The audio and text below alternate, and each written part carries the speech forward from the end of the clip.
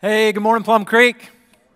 Great to see you guys today. I want to welcome all of you here, especially if you happen to be new to our church. It's great to have you with us. Well, we are in the fifth and final week of this series called Love Your Neighbor. And from the very beginning of this series, we wanted to do more than just talk about loving our neighbors. We wanted to actually live this out. And so every week we've had individual challenges and church events to help us put this into practice, to go along with what we're learning. In fact, one of those events is happening today, right after this service, in just a few minutes, over in the Life Center. We're going to be working with a ministry called Master Provisions, and we're going to be packing clothes for people in need. And some smart people here have set up a live feed so we could see what's happening over there right now. So can we get that up on the screen? Oh yeah, so we've got some folks there, young and old, packing those clothes. And these guys are going to be moving out pretty soon, so we need some more volunteers to step in.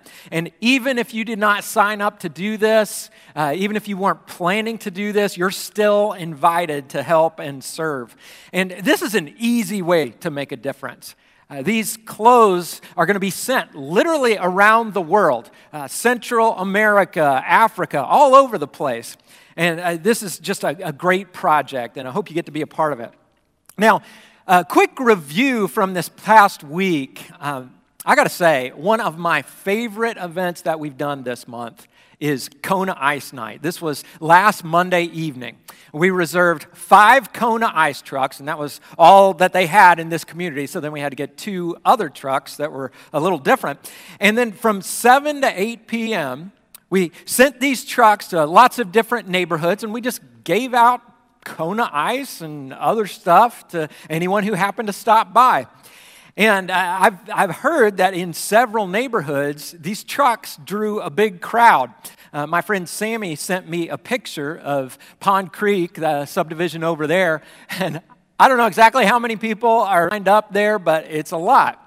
And then in the neighborhood where I live, Darlington Creek, the truck was parked right in front of our house. That's our driveway there. And I'll tell you, I expected this to be a fun night, but it was even better than what I expected. This little event brought some of our neighborhood together in a way that, honestly, I've never seen before. For example, there was a family on our street. I've wanted to meet them for a year, but we just hadn't connected until they came down to get some Kona Ice. There was another couple. They've lived in Darlington Creek for 15 years. We've been there 10 years. But we never got the chance to meet them until they came down for some Kona Ice. And we got to talk to them. We got to meet their 3 greyhounds, which was really fun. It was just a blast. It really was. And what's really been fun is that over the past few days, the people that we met on Monday night have been especially friendly. Certain neighbors of mine have been smiling and waving, and some of these same neighbors did not smile and wave before. So it's just been a blessing. And it reminds me of something we read last week. Jesus said, when you serve others, you will be blessed in the process. And as it turns out, Jesus was exactly right, which should be no surprise. So this has been a great month at Plum Creek. And we want to make sure we keep this thing going long after August is over. Because for followers of Jesus, love your neighbor, that can't be just a slogan. It has to be a way of life. However, as we come to the conclusion of this series, I think it's important to acknowledge that this stuff is not always easy. It's a challenge. You know, the command to love your neighbor, it's all over the Bible. It's in the Old Testament and the New Testament. And in many places, the wording is something like this: love your neighbor as yourself. And a lot of times we pay less attention to those last 2 words, as yourself. But really, if I'm being honest, that's where this command starts to feel impossible. Because God has told us to love others to the same degree, to the same extent that we love ourselves. Over in Philippians chapter 2, it actually says, value others above yourselves. Not just on the same level, above yourselves.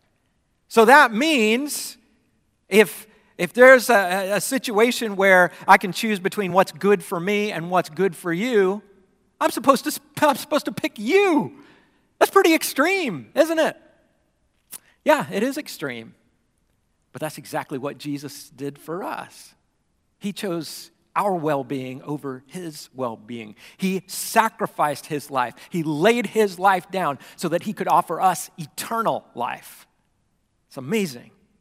So what do you think? Are you up for this? Are you up for loving your neighbor as yourself?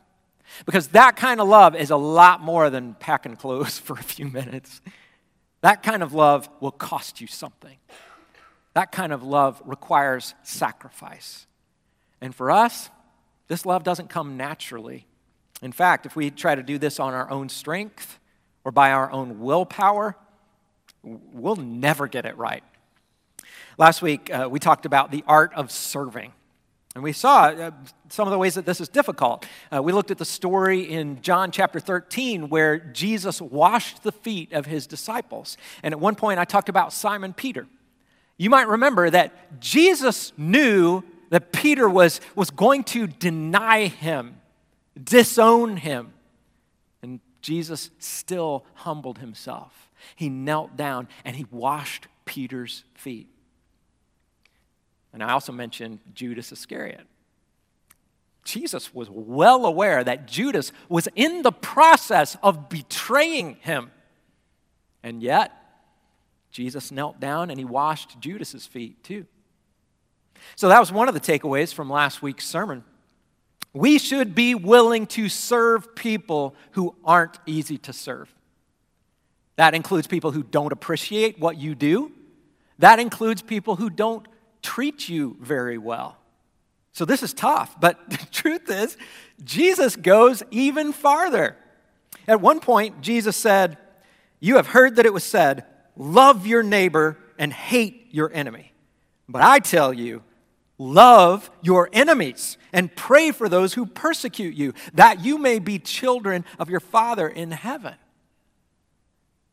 So the command is not just don't hate your enemies. Don't just tolerate your enemies. Love them. I'm sure many of us have heard this command, but I'm guessing that many of us struggle to obey this command. You see what I mean? It's hard to love in the same way that Jesus loves. There are so many ways that we can get it wrong. For example, some people do serve others a lot. It's a habit for them, but they do it in a way that's unhealthy. Some people have some kind of a savior complex, and they just wear themselves out by trying to do too much, which is not what God intended. And then some people love their enemies in a way that's unhealthy. Loving your enemy does not mean that you allow toxic people to mistreat you or abuse you. Loving like Jesus, it doesn't mean that you're always nicey nice. That's not how he interacted with people. Jesus was full of grace, and he was also full of truth. Jesus was willing to serve anyone, love anyone, accept anyone. But he would also confront you if that's what the situation called for. That was one of the ways that he loved people. So this is the challenge we have. To love our neighbors well, we have to love in the right way for the right reasons. And as we've been saying, only Jesus got that right every time. That's why over the past few weeks, we've been looking at the example that Jesus left us.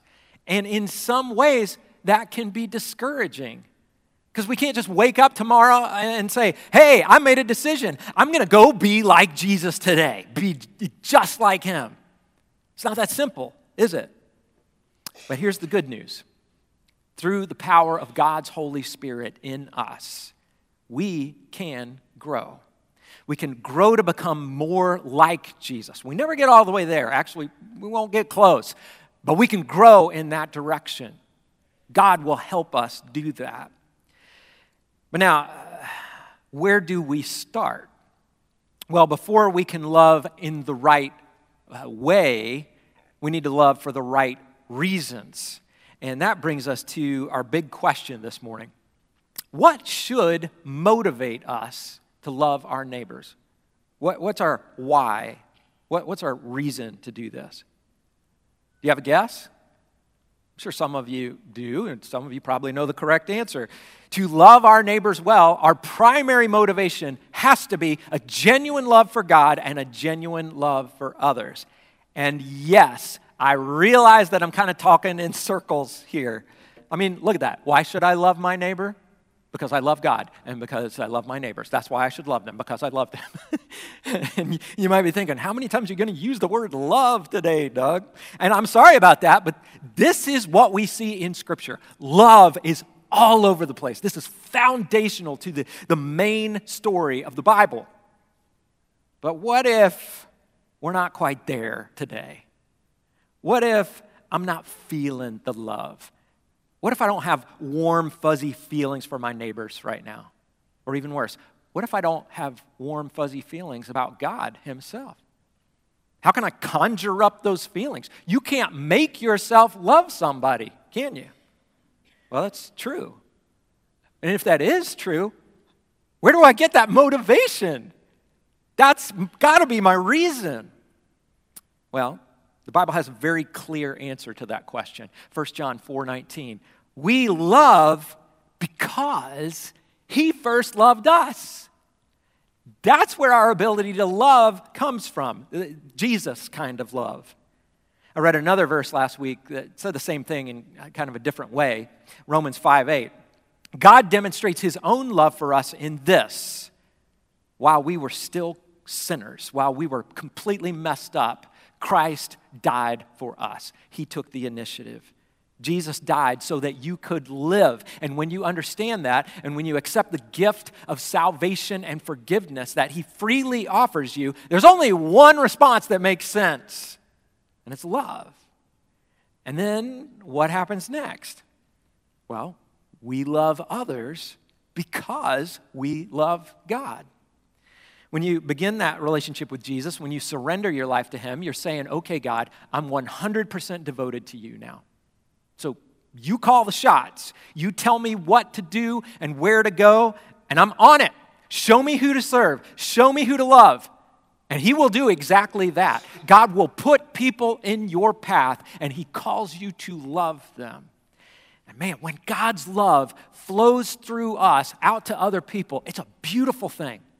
At that point, you're not operating out of guilt or obligation or self-interest. You just genuinely want what is best for everyone around you. We want them to experience God's blessings in every way. We want our neighbors to have a happy home and good friends and a fulfilling job. And we also want them to experience the greatest blessing of all, which is to know and follow Jesus. He's the only source of true joy. He's the only source of true peace. Jesus is the only source of true life, both here on earth and after this life, throughout eternity.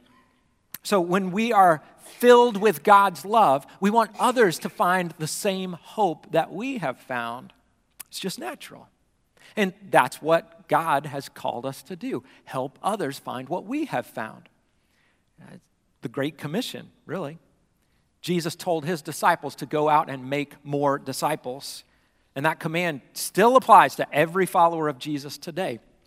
And when we talk about this task of making disciples, we usually go to one particular passage, Matthew chapter 28, because that's where Jesus gave this command. But today, I want to read a different passage that approaches disciple making from a different angle. So check it out. This is 2 Corinthians chapter 5. This is Paul's second letter to the Christians in Corinth. And I'll read this. 2 Corinthians 5, verse 17. It says, "Therefore, if anyone is in Christ, the new creation has come. The old has gone. The new is here." So that's important to know. When you begin a life-changing relationship with Jesus, you don't just become a better person. You become a totally new person. You are a new creation. And so then from there, Paul says, All this is from God, who reconciled us to himself through Christ and then gave us the ministry of reconciliation. That God was reconciling the world to himself in Christ, not counting people's sins against them. And he has committed to us the message of reconciliation. That's one of those passages where I read it and go, what did I just read? So what was that about? What's the key word here? Can you spot it? Reconciling, reconciled, reconciliation. It's really three key words, but same idea. And what does that mean? Well, here's the story. All of us have sinned against God, every single one of us. And when we sinned, we broke our relationship with God. We were estranged from him. But through Jesus, that broken relationship can be restored. We can be reconciled with God. And that's literally the greatest thing that could ever happen to you. But when that does happen, you can't say, okay, cool, I'm reconciled to God. Now I guess I'll just wait for heaven. No, look at verse 20 here. Paul says, we are therefore Christ's ambassadors, as though God were making his appeal through us. And we implore you on Christ's behalf, be reconciled to God. So, if you're a Christian, you are Christ's ambassador. You act as God's representative. And your mission is to help people be reconciled to God. This is a huge part of what it means to love your neighbor. You can't really love your neighbor without wanting them to experience this. But you know, this is where it can get awkward, right? When we talk about being Christ's ambassador, we're not just giving out Kona ice anymore. We're heading into territory that makes our culture very uncomfortable. People are like, hey, if you want to be a Christian, that's great for you. But don't tell me that I need to be a Christian too. So how do we respond to that? Well, again, let's think about Jesus. What did Jesus do? What did he say? As I was thinking about that this week, one of the first things that came to my mind was the golden rule. We know the golden rule, right? That's where Jesus said, so in everything, do to others what you would have them do to you. For this sums up the law and the prophets. It's a great rule, isn't it? Do to others what you would want them to do for you. Now, here's a good exercise. This helped me this week. How about we take three ideas that we've been talking about and combine them? First, number one, love your neighbor. Second, you are Christ's ambassador. But then third, the golden rule, do to others what you would want them to do for you. So then what does that look like? Well, if I'm loving my neighbor, if I'm being Christ's ambassador, how would I want others to treat me in that scenario? Well, let's think about it this way. Let's say some stranger rings my doorbell. And when I answer the door, this stranger immediately goes into some high-pressure sales pitch. Do I want that? No. Actually, that happened to me a couple weeks ago, and I did not like it. So when I am Christ's ambassador, should I come up as a stranger to another stranger and go into that high-pressure sales pitch? Probably not, based on the golden rule. Or how about this one? What if someone wants to be my friend, but I find out the reason they want to be my friend primarily is because they want to recruit me into some pyramid scheme? Do I want that? No, I don't want that. So as Christ's ambassador, maybe I should not build a friendship with someone with a hidden agenda underneath. I wouldn't want to be someone's pet project. So as we think about the golden rule here, I think it gives us a clear path forward. To love your neighbor well, build genuine friendships with no strings attached. That's what we all want. In our staff meeting a few weeks ago, Jared and David and Jimmy and I were talking about a quote that we'd seen. And I've been thinking about this quote ever since. And here's what it says. We don't love our neighbors to convert them. We love our neighbors because we are converted. It's interesting. I think that would be a great discussion at lunch today. Just go around the table and ask everyone to share what they think of this quote. We don't love our neighbors to convert them. We love our neighbors because we are converted. On the one hand, I love that statement.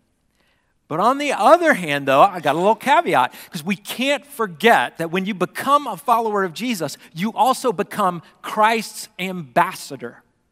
God wants to make his appeal through you. You've been called to make disciples. So when and where does that happen? Well, if you're building genuine friendships with no strings attached, and if you're following wherever God leads, you will eventually share the gospel. Because if you love Jesus, he will naturally show up in your conversations. You know, people naturally share what they love, right? If you saw a great movie last week, you're probably going to tell your friends about it. If you went to a great restaurant, you're probably going to tell your friends about it. And so if Jesus has changed your life, sooner or later, as people get to know you, you're going to tell your story. This is an important element that we can't leave out. To love your neighbor well, be ready to tell your story. There's a great example of this in John chapter 9. In this chapter, right at the beginning, Jesus meets a man who was born blind. He had been blind his entire life. And Jesus decides to heal this man, and he does it in kind of a strange way. Listen to this.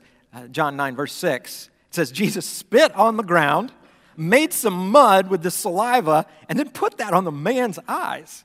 And Jesus said, go, wash in the pool of Siloam. And this word means sent. So the man went and was washed and came home seeing. It's a pretty simple story, right? This man had been blind his entire life. He met Jesus, and then all of a sudden, he can see. And when the man gets home, his neighbors who knew him, knew that he had been blind. They're like, no way. What happened? How is it that you can see now? And right then, the man tells his story. And it's short and sweet. He says down in verse 11, well, the man they called Jesus made some mud and put it on my eyes, and he told me to go to Siloam and wash. So I went and washed, and then boom, I could see. You know, that's such a natural thing. His neighbors noticed there was something different about him. They asked, what happened? And he just told his story. He met Jesus. And then later, the Pharisees get wind of this miracle.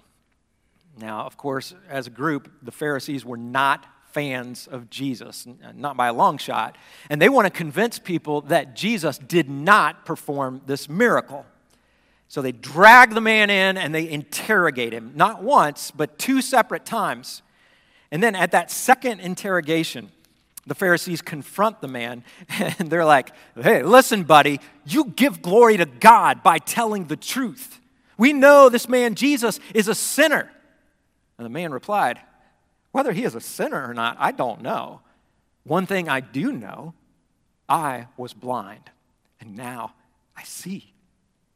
I love this guy. He's not some theologian. He doesn't have a list of arguments to defend the Christian faith. He just keeps telling this simple story.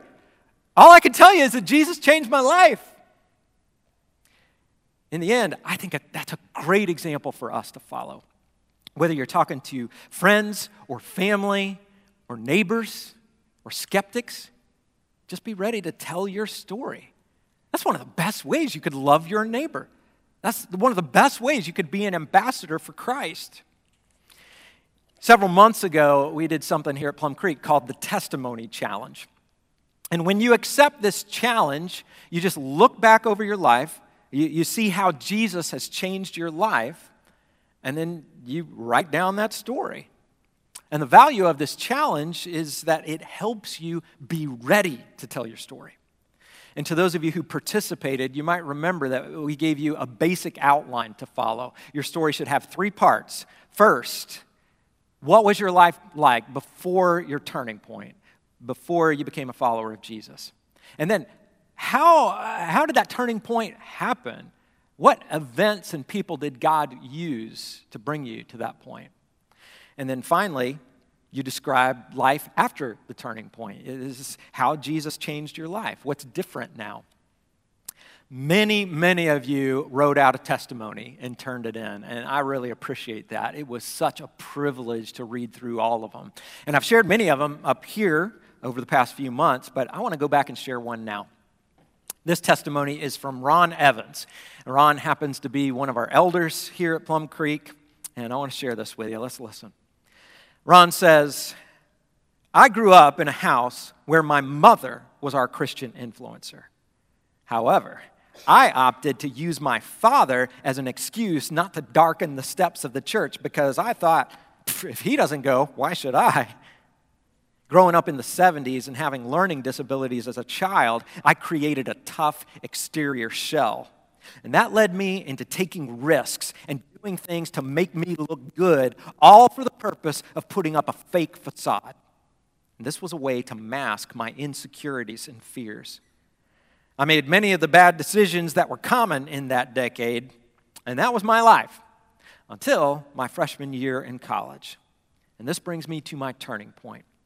After starting college, 2 people were put into my life that brought me to this turning point.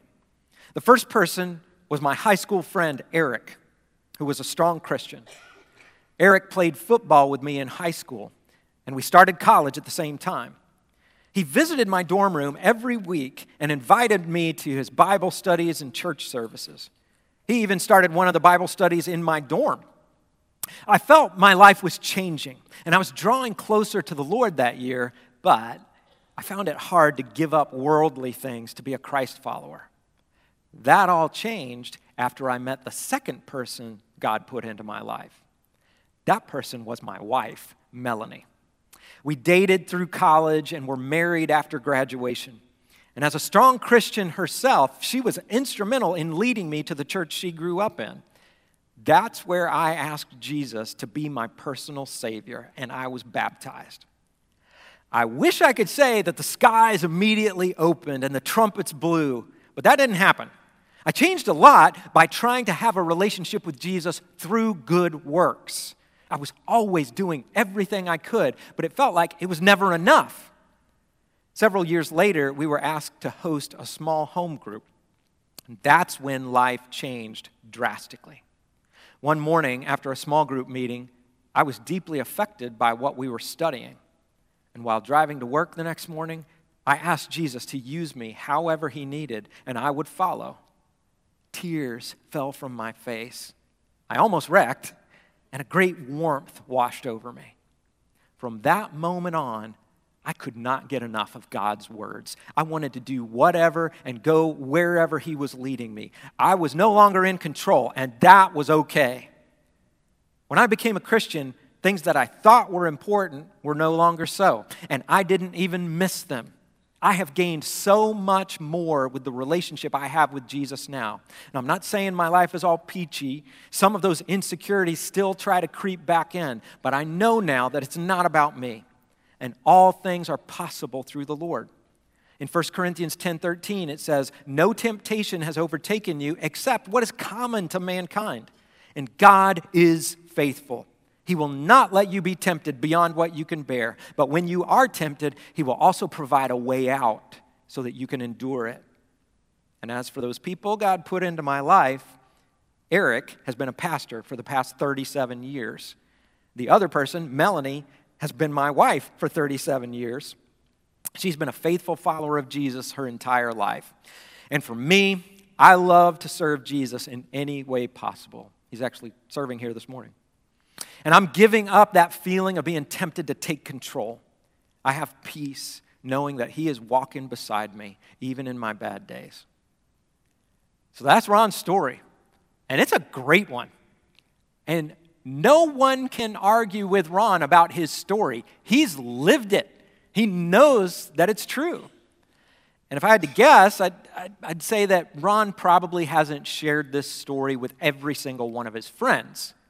But he's clearly ready to share it. And if you don't feel ready to tell your story, you can be. You could still go to our website. Go to plumcreek.org/testimony. And on that page, you can find that outline that walks you through it. You'll also find other stories and testimonies that will encourage you and inspire you. So I hope you'll do that if you haven't already. Now, we've reached the end of this Love Your Neighbor series. And whatever we do, let's not stop now. Let's keep looking for opportunities to love people in the right way, for the right reasons. Let's love others out of a genuine love for God and a genuine love for people. I want to close by looking at our last few neighbor challenges. We have 2 more church events. Like I said earlier, one of them is happening right now. Next door, you can still go to the Life Center and pack clothes for people in need. And then this coming Wednesday night, you can help out at Pendleton County High School with the soccer team there. You can help sell concessions and work the gate. It's just another simple way to serve. And you can sign up for either of those events at plumcreek.org/neighbor. Actually, for the first one, don't worry about signing up. Just go over there. Now, as far as the individual challenges go, they will continue after the church events are over. So you've got these 8 closest neighbors. Hopefully you've learned their names, you've met them, and just keep building relationships with those neighbors. And we gave you a specific challenge that probably hasn't happened yet, and that was to plan a block party with and for your neighbors. Now at Darlington Creek, we already have our party on the calendar. And we'd love for you to schedule your party next weekend, Labor Day weekend, because that would give you a chance to invite your neighbors to the sermon series that's happening in September. That series is about marriage and family and relationships and parenting, and man, we need God's wisdom there so much. Now, if you've accepted that challenge to host a block party, we'd also ask you to sign up in that same place, plumcreek.org/neighbor, because we want to pray for you. We want to pray for your party, and we'd love to hear how it goes afterwards. But as we close today, I want to take a moment to pray for the neighbors who live around each one of us. I don't know who your neighbors are. We don't know everybody, but God does, and you know who He has put in your path. So let's pray together, and here's what we'll do. I'll give you just a couple things to pray about, and you might not be able to hit all 8 of your closest neighbors, but at least choose the first couple that come to mind. And as I mention these categories, we'll give you a little space to go ahead and pray on your own. So let's do this. Father, we are so grateful for who you are, for the kind of love that you have, and that you've demonstrated that love through Jesus. Lord, our response is love, a love for you. And then I know that you will fill us with your love so we can share that with others. And right now, we want to lift up these neighbors. Lord, we bring them to you. Okay, so everybody, think about those neighbors who live right around you. And first, let's pray for the relationships within those homes, for marriages, for kids and parents, and for those who are single. Pray for the challenges that go along with that. Let's pray for them right now.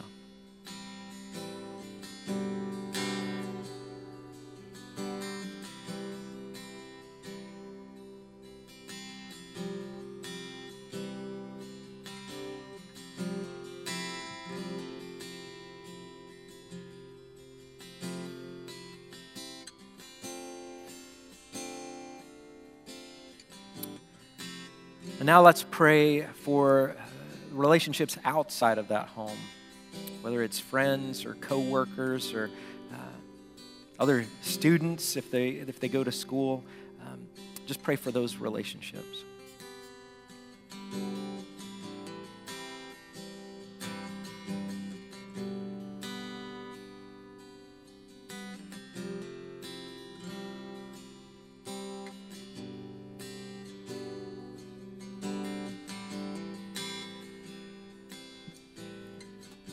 And now if you can think of someone near you who's going through some kind of trial, whether it's struggle with health or with finances, let's lift up those needs right now.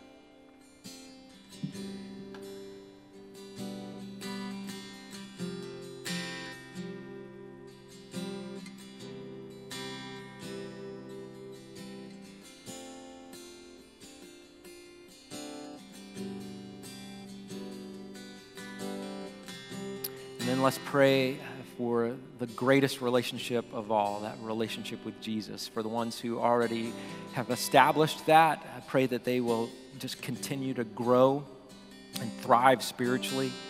For those who do not yet have a relationship with Jesus, pray that they will hear God's call and that they will respond, and that God would use us to be his ambassador. Let's pray.